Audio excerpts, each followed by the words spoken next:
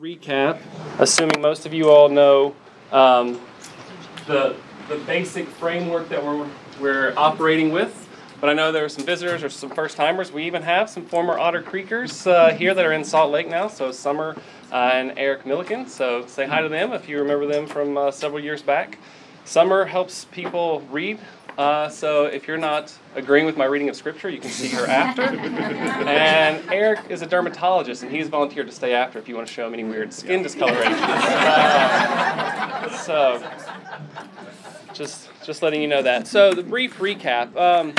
We recognize that there are some matters in Scripture that are complex, or some matters of faith and practice that are complex, not always easy to navigate. And part of this class is designed, or recognizing that the simplistic answers to complicated questions just aren't sufficient. So pointing to various proof texts out of context just doesn't help us. Appealing simply to how one feels about something is also insufficient. Not that it has no place in the conversation, but by itself is insufficient.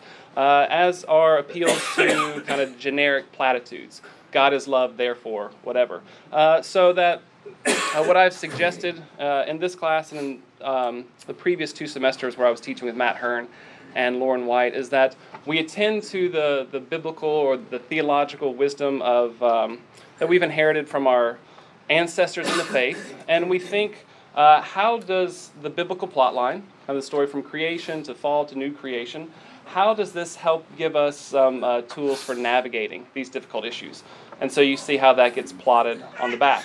How does the rule of faith, that is, this core Christian teaching that Christians have confessed across the centuries, across cultures, across denominations, how might this help give us some boundaries and some guidance? The coherency of Scripture is a way of it's going to be our focus today, but it's the idea that at the end of the day, there's going to be some sort of unity among the biblical witness, that we're not going to expect the Bible to be talking in contradictory ways, ultimately. And that guiding all of this, we are attending to the Spirit, we are listening to experience, we are paying attention to the way our ancestors in the faith might give us some wisdom. We are reasoning well. We are listening to the voice of our local and global Christian community as well as we can, and of course we are doing so humbly. So, very brief recap. So last week, we began thinking about how this might help us map our understanding of women's roles in the church, particularly women teaching and in leadership roles. And so what we saw last week, for instance, we started with the rule of faith, and as we confessed the rule of faith, it reminded us that something has gone wrong, so we must take seriously that things have gone wrong, and that what put it right was God taking on flesh and ministering and ultimately going to the cross to overcome sin and death.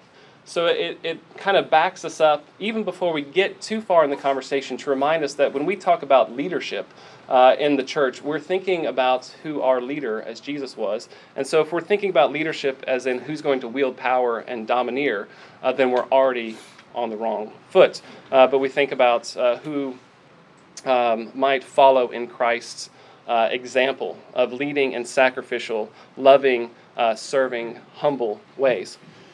When we mapped the plot line of Scripture, we were reminded at creation that it was good for there to be male and female. That is, embodiment matters, and the distinction between male and female was seen as a good thing. Also, as soon as kind of going with male and female are made in the image of God, we also saw that they are given the same vocation. It wasn't one for men, one for women there in Genesis 1:26 through 28, but both are given the vocation to rule and care for creation. With the fall, we saw that that part of the consequence of the fall was that the woman would desire the man and he'll rule over her. And I showed how this language seems to be about this desire to kind of domineer. And that we don't necessarily need to read this as a kind of punitive thing. God says, you've made this mistake, therefore you're under this curse forever. But we might also hear it as the natural consequence of sin. When sin enters the equation, it's going to necessarily lead to this kind of breakdown in harmonious relationships.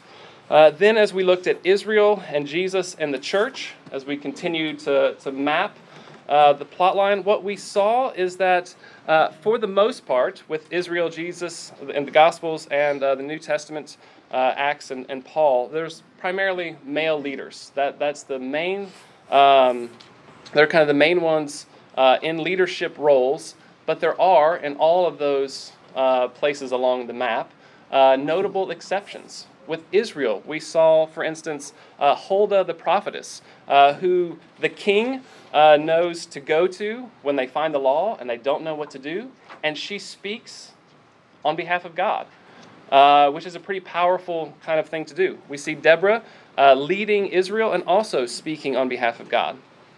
When we looked at the Gospels, the 12 are men, so it continues that theme of primarily seeing males in this leadership role. And yet there are women disciples, and women are the first witnesses. They're the witnesses, the apostles to the apostles. And this seems to be, as Jesus has women disciples, different from the typical rabbinical practice, which might suggest to some that there is the beginning of a shift, that Jesus is maybe planting seeds for further roles for women. And the church, the New Testament church, again, mostly male leaders, Paul, the 12. However, there are some notable exceptions. We have Phoebe, who's a deacon and benefactor. We have women praying and prophesying. And particularly, we have Junia, who is regarded as outstanding among the apostles. And we'll look a little bit more at that today. So what I suggested when we looked at that much of the map was that it's not a crystal clear thing, that you've got one group of people who's reading the Bible and the other group who's just wanting to have it their own way, but rather there's some complexity here. So today, our focus is going to be on the coherency of Scripture, thinking particularly about a handful of biblical texts that are often brought up in this argument or in this conversation, and thinking about how that might help us navigate this. I was planning on doing 2 weeks on this, last week and this week, but as I was preparing, I realized I might need a third week. So I don't know if I'll get to it all today. If not, don't worry. I'll just stretch this out one more week.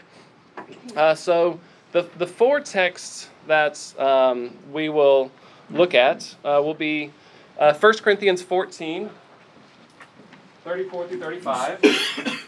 And because of time, I'm not going to be able to dedicate a lot to the first three. The next is Galatians 3:28. After that, we'll look at Romans 16, 1 through 7. We'll move through these relatively quickly because I think the primary scripture is 1 Timothy 2, 8 through 15. So this is where we'll camp out for most of our time today. But we'll run through these three. So here Paul calls for women to be silent in the church. Galatians 3:28 is where we'll see there's neither Jew nor Greek, slave nor free, male and female. Romans 16 is where Paul will give this shout out at the end of his letter, and we'll see Phoebe as a benefactor and deacon, and Junia as an apostle. And 1 Timothy 2 is where Paul says, I don't permit a woman to teach or have authority over man because Eve was the one deceived, and Adam was formed first. So that's a little bit about where we're going in this. Before we get there, I think we might imagine that there are two ways to navigate what seems to be, if we're going to hold to there being some sort of coherency in Scripture, there might be two ways to make sense of how, on the one hand, Scripture can point to women in leadership, seeming leadership roles, and that there's no more Jew, Greek, slave, free, male, and female. Those kinds of things that seem to say it's open. Women in leadership and teaching roles, it should be open. And holding that in tension with these limitations or prohibitions that Paul puts on women in teaching and leadership roles. So, if particularly we keep in mind that, according to tradition, this is all Paul, And Paul is likely going to be, he doesn't always make sense, but we assume that he, makes sense if we know how to understand him. How might we then try to make sense of what seems to be some contradiction here? Do you see the problem? So I think there are two broad options we might imagine for how to think about there might be coherency here. The first option would be to see the limitations that Paul puts on women. I don't permit a woman to teach or have authority. Option one would be to see these limitations as the standard. This is the way things should be in the church. And so within option one, what one does with these places where you have women, it seems to see women in leadership, women praying and prophesying like you get in Acts 2 or 1 Corinthians 11, those would be seen as something like exceptions that would be explained by assuming that this is either when you have women apostling or teaching, it's only women present,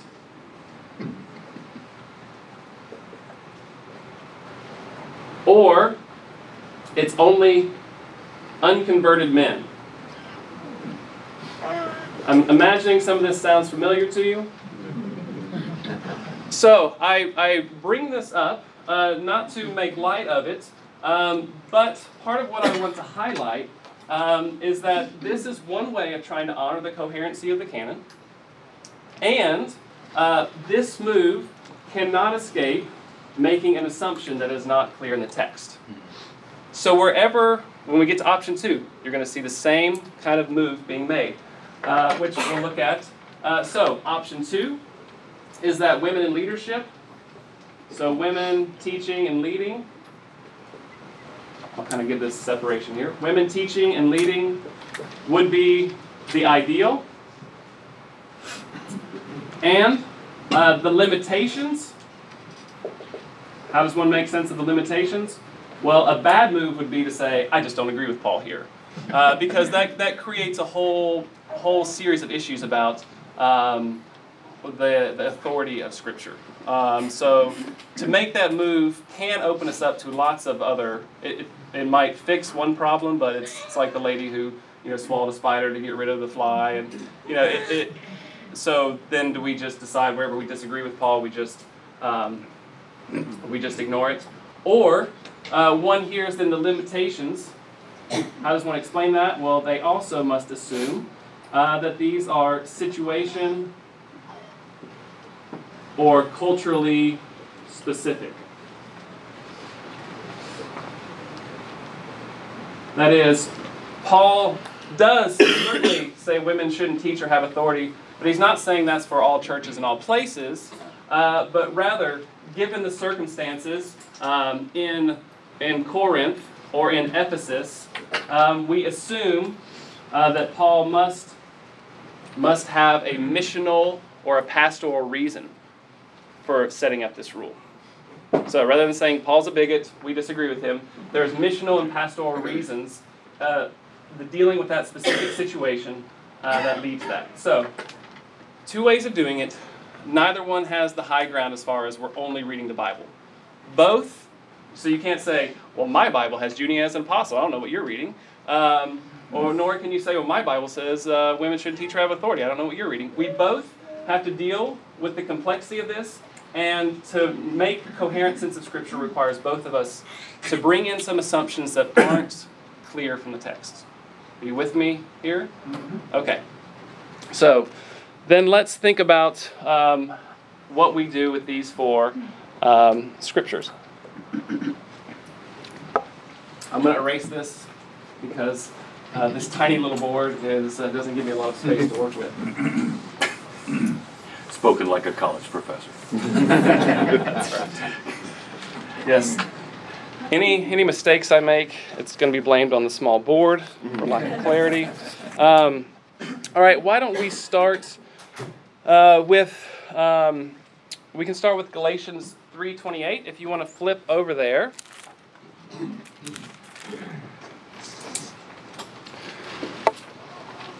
And we'll back up to verse 26. And some see Paul is going to be citing something like an ancient baptismal confession or formula. There's no way to prove that, but there are reasons to see that. It's neither here nor there, but it might make you think that I know more than I do, which gives me a little more authority up here. So, in Christ Jesus, you are all children of God through faith. For all of you who were baptized into Christ have clothed yourself with Christ. There is neither Jew nor Gentile, neither slave nor free, neither male nor female, for you are all one in Christ Jesus. If you belong to Christ, then you are Abraham's seed and heirs according to the promise. So, there's more going on here than I can fully unpack. But I might say that this verse, in and of itself, in my opinion, is not sufficient to make the case for what's called egalitarianism. I think you can see this verse as lending itself to that. But it's not enough, I think, especially for people who are going to be kind of on the fence on the issue. It's not like a slam dunk. So here's partly why. Maybe we can see that this lends itself to what we'll call egalitarianism, that is, women should teach and lead, because what Paul is teaching here is that the old barriers are broken down. And part of those barriers are barriers of status. And he says we are all clothed in Christ. And so if we all bear Christ, might that mean that these kind of hierarchies, who can teach, who can't, who can lead, who can't, those might be broken down as well. I think that is a valid reading, but I would suggest it's maybe not the only valid reading of that, to lead it to that direction. Those who might say, yes, but that's moving too quickly or reading too much into it, would say, primarily, when we're reading Galatians, the question is who's in the covenant community and who's not in the covenant community. And the focus in Galatians has to do with the Jew-Gentile relationship.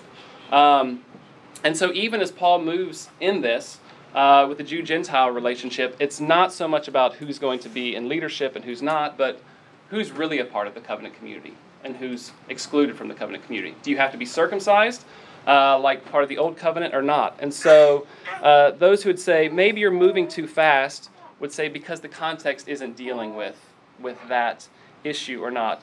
Especially because language like verse 26, you are all children of God, is Israel language. Israel was God's children. They were God's son.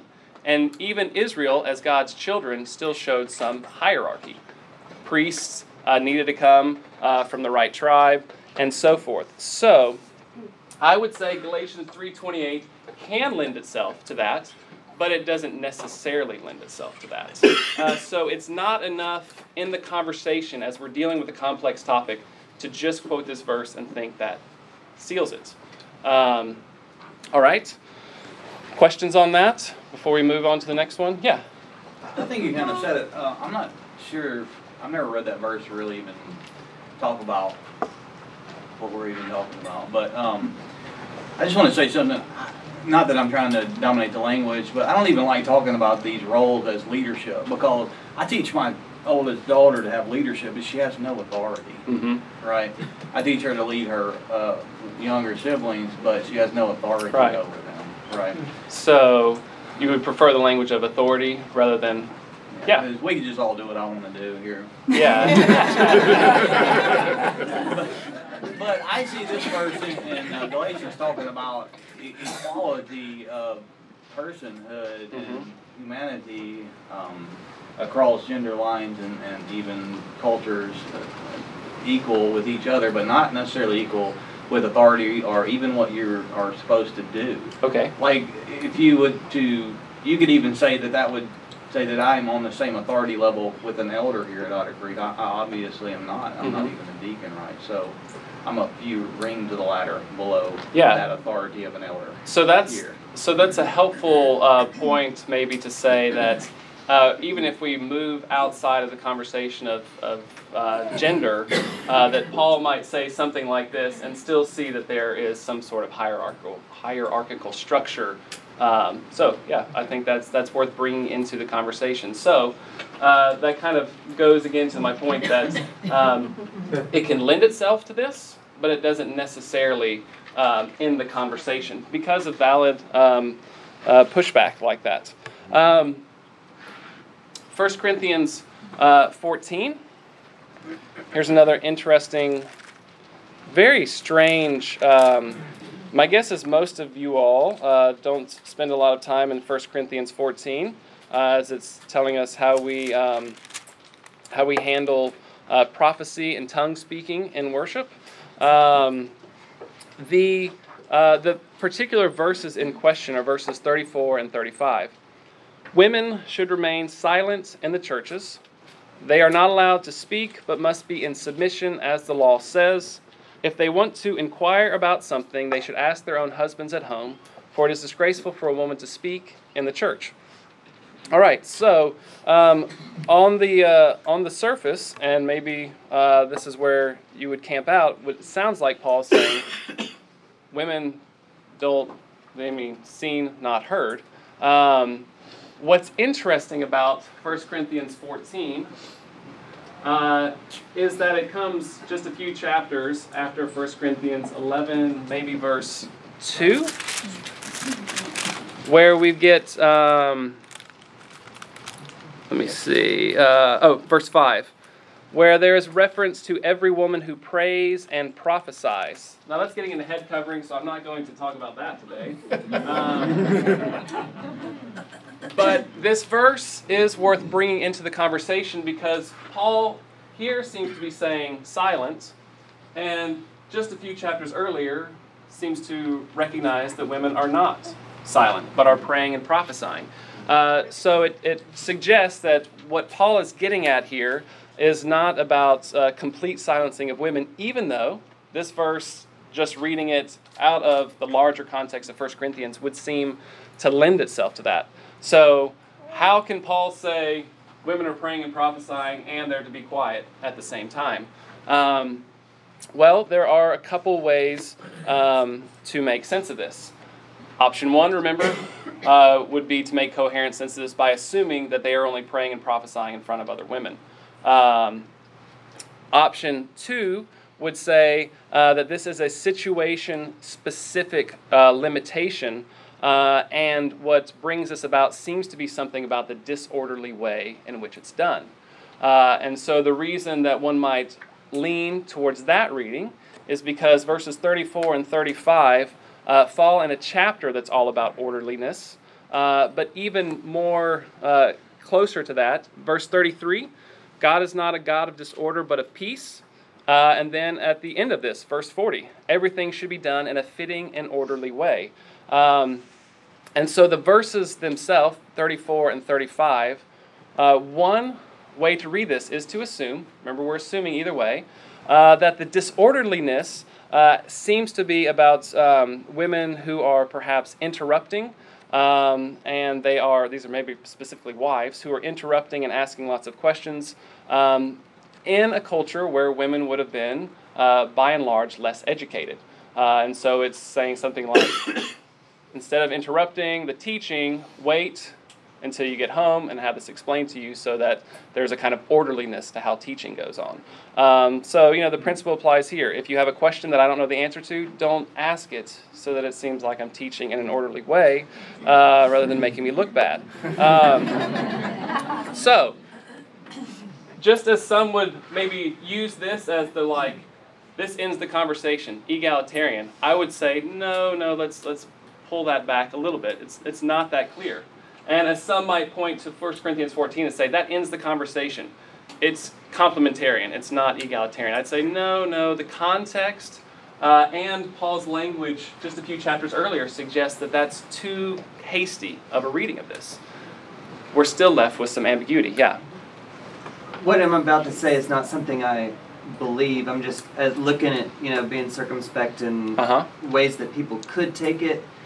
You could also say, well, yeah, in the earlier verse he said they're doing it, and then he's saying they shouldn't. It could just be that he's saying, yeah, that's happening, but it shouldn't be, would be another assumption a person could make. Yeah, I think you could make that assumption. I don't think it fits. As weird as that whole head covering it thing is, it seems as though he's saying, he's taking it for granted that this is how it's done. So it's not when women pray or prophesy they shouldn't, but when they do it, here's how they do it appropriately.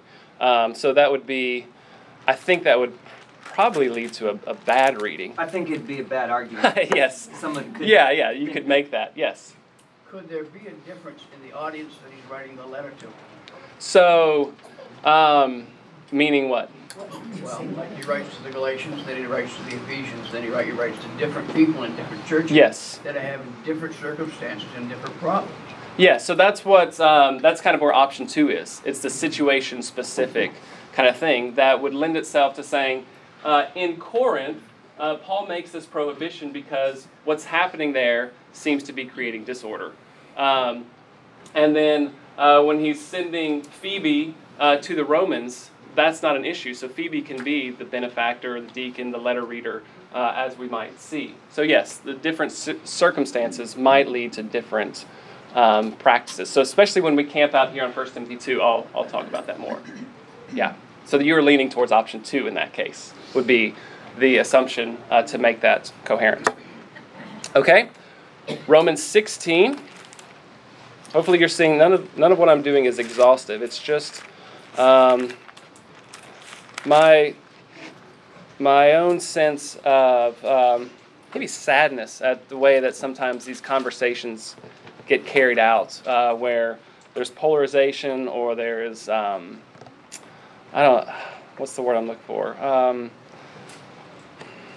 There is kind of viewing the other as, an enemy or as a bigot or as a liberal or that labeling, that rather than us going through this wisely and thinking about the difficulty of this and not settling for simple answers or not maybe hurting others or turning a deaf ear to others in the process. Romans 16, I will in particular highlight verses 1 and 2 and verse 7. Here we have a couple of women who seem to have some sort of maybe beyond leadership, authoritative, or at least teaching role, arguably. So I commend to you our sister Phoebe, a deacon of the church in Cenchrea. I ask you to receive her in the Lord in a way worthy of his people, and to give her any help she may need from you, for she has been the benefactor of many people, including me. So Paul is sending Phoebe, who's a deacon, which there are deacons and deaconesses, so that just means servant. It doesn't necessarily mean any sort of office. That she is a benefactor can imply some sort of honorable status, possible authority, but not proven. It can lend itself to that reading, but doesn't prove it. And if he is sending her, the way the ancient postal service worked, you sent a letter with someone you trusted, and they delivered it, so you didn't put like a stamp on it and give it to, what would that be, RPS, Roman Postal Service, and they carried it for you. So the person carrying the letter can be the letter reader and the letter explainer. So it's very possible that Phoebe, who is being commended here, bringing the letter, would not only be reading it to the congregation, but explaining it. Which wouldn't that be nice to have someone who was there when Paul was writing Romans to say, oh yeah, let me fill in the gaps here. Not certain, but that would fit some ancient practice. More significant is verse 7. Greet Andronicus and Junia, my fellow Jews who have been in prison with me. They are outstanding among the apostles, and they were in Christ before I was.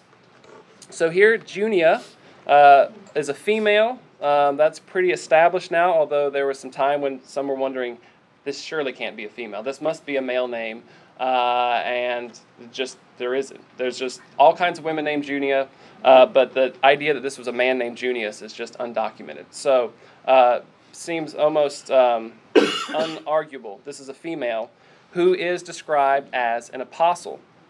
So the way Paul uses the language of apostle, he doesn't just limit it to the 12, but sometimes he can talk about apostle the way he might, like in 1 Corinthians 15, being one of the apostles, that is, those who have seen the risen Christ and who have been given this mandate to go and spread the good news. Or if you remember the gift list in Ephesians 14, first of all, apostles and prophets and teachers. So it does seem to have this place near the top of the chain if we're reading Ephesians right. Now, does this prove that she was for certain in this kind of authoritative, or that apostle means this authoritative role? Not definitively, but it lends itself to that.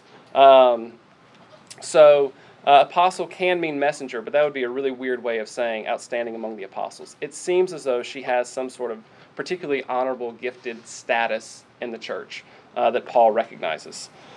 So, if you're option 1 and see Junia as the exception, you're thinking, well, she can only be an apostle to unconverted men, and then maybe once they convert, she no longer has that authority over them. If you're option 2, you're saying, look, these are the kind of glimpses that we get that help us see that women should be in these places of teaching and authority. And so the limitations are there because of situation-specific issues. So with that, let's spend the last maybe 10 minutes, 15 minutes. We will definitely take this to a third week, looking at 1 Timothy 2.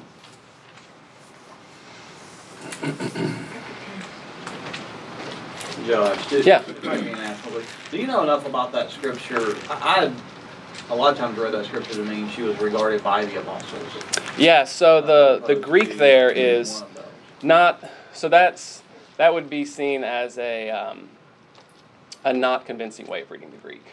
So I read up on that, and it was pretty clearly the early fathers read her as, the people who knew Greek the best read her as among the apostles, not viewed by the apostles. So it certainly lends itself to, it's almost certainly to be read as she's among the apostles, not viewed by the apostles. That's outstanding. Great question. So 1 Timothy 2, we'll back up to verse 8, because this is the larger, or slightly larger context. I want men everywhere to pray, lifting up holy hands without anger or disputing.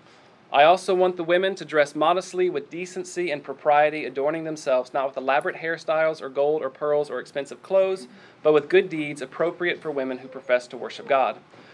And here's the 11 and 12 are particularly relevant to the conversation. A woman should learn in quietness and full submission. Yours might say silence. Quietness is definitely the better translation there. It shows up in verse 2, 9 verses earlier, about having a quiet attitude. So it'd be really weird if he goes from quiet to silent. So with quietness, it's about demeanor. I do not permit a woman to teach or to assume authority over a man. She must be quiet. For Adam was formed first, then Eve. And Adam was not the one deceived. It was the woman who was deceived and became a sinner. But women will be saved through childbearing if they continue in faith, love, and holiness with propriety. So you should, after reading this, unless you've studied it a lot, have lots and lots of questions about what Paul is talking about. And if you've studied it a lot, you have lots and lots and lots and lots of questions about exactly what Paul is getting at here, particularly verse 15, saved through childbearing. So I want to bring in 2 points into this conversation. If you're option 1, you're saying, yeah, this is part of my arsenal. Arsenal's a terrible word. This is part of what kind of leans me towards seeing the limitations are the ideal. If your option 2, is there a way of reading this and seeing this as situation specific? And I would say, yes, there are. And let me explain how those of option 2 might read this. The first thing to bear in mind is that the surrounding context is fairly clearly, I'll say, situation specific. Meaning, this seems to be very much about what's going on in the culture. So, for instance, in 1 Timothy 2:8,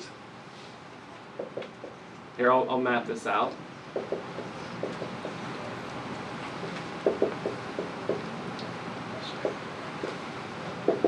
So here's our surrounding context. Here is the call for quietness and submission.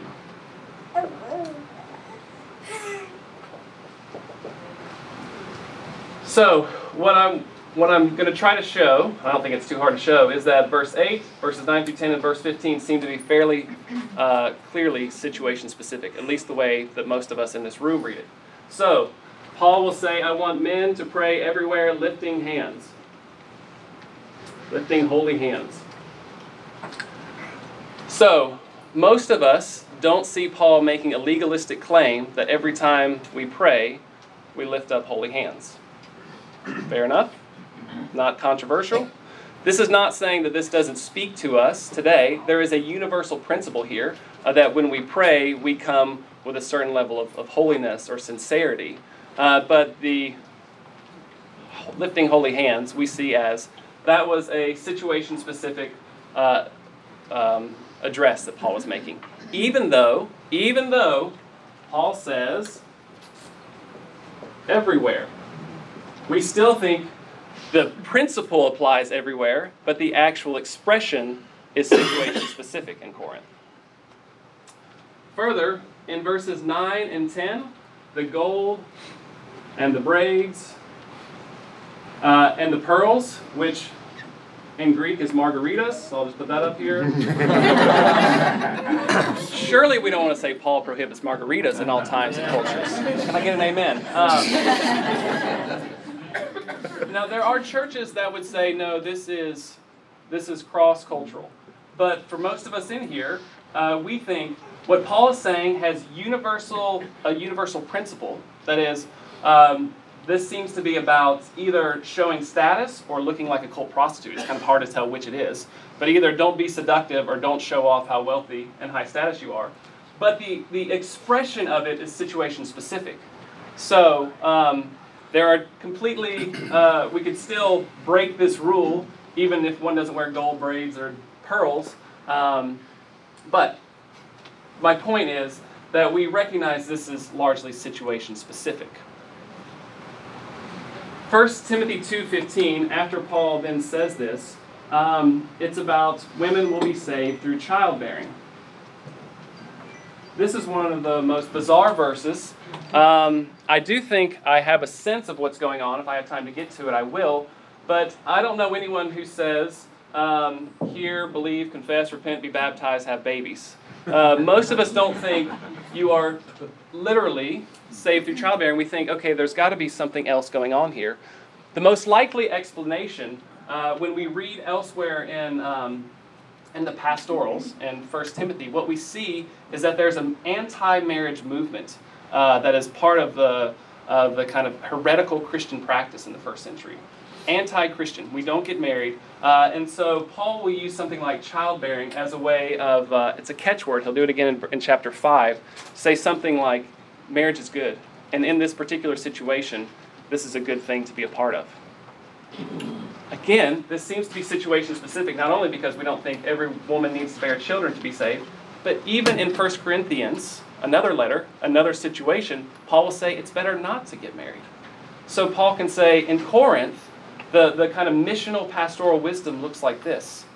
And in Ephesus, as he's writing to those in this letter of 1 Timothy, the missional kind of pastoral wisdom is to get married. This is the better solution. So, if you can agree with me that this is context, or this is culturally specific, and this is culturally specific, and this is culturally specific, then it lends itself to us thinking maybe there are culturally specific reasons why Paul says this. So it's not that that those of us who might lean more egalitarian just want to wipe this away, but we say, well, there are reasons that might lend to the assumption. We're all making assumptions, but there are reasons that might lend to that assumption.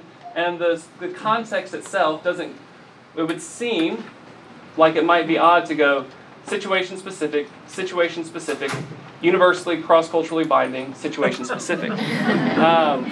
So it could be, and I don't want to, I mean, it's silly to say it that way, but I'm not trying to make light of that position. I'm just saying that those of us who hold that aren't doing so naively or blindly just because we want to see that. So that's one, for those who are on option 2, this is one reason why one might lean this way. The second reason related to this, the second thing that adds to the strength of this is that there is evidence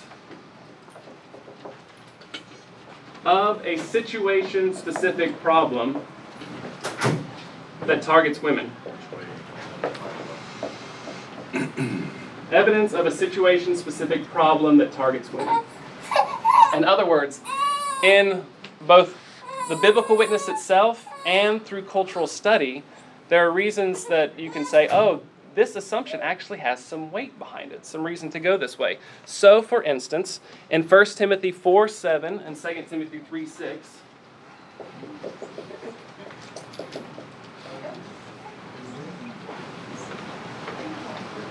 in both of these, so we're reading in 1 Timothy 2, remember.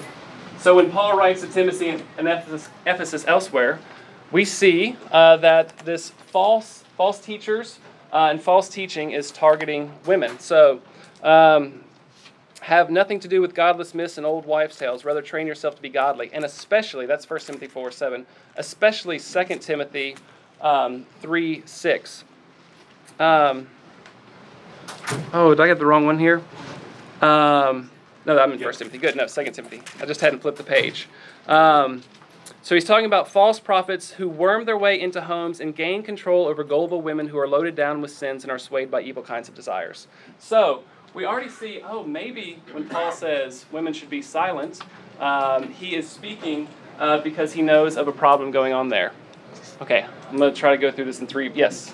Is there any evidence that can support when it talks about women being saved through childbirth, that term saved there is not salvation by faith in Christ, but rather because they're talking about women being loaded down with sin, and a lot of times childbirth gives women a new sense of purpose, and so it may mean, is there any evidence that could support that it just means your life on earth?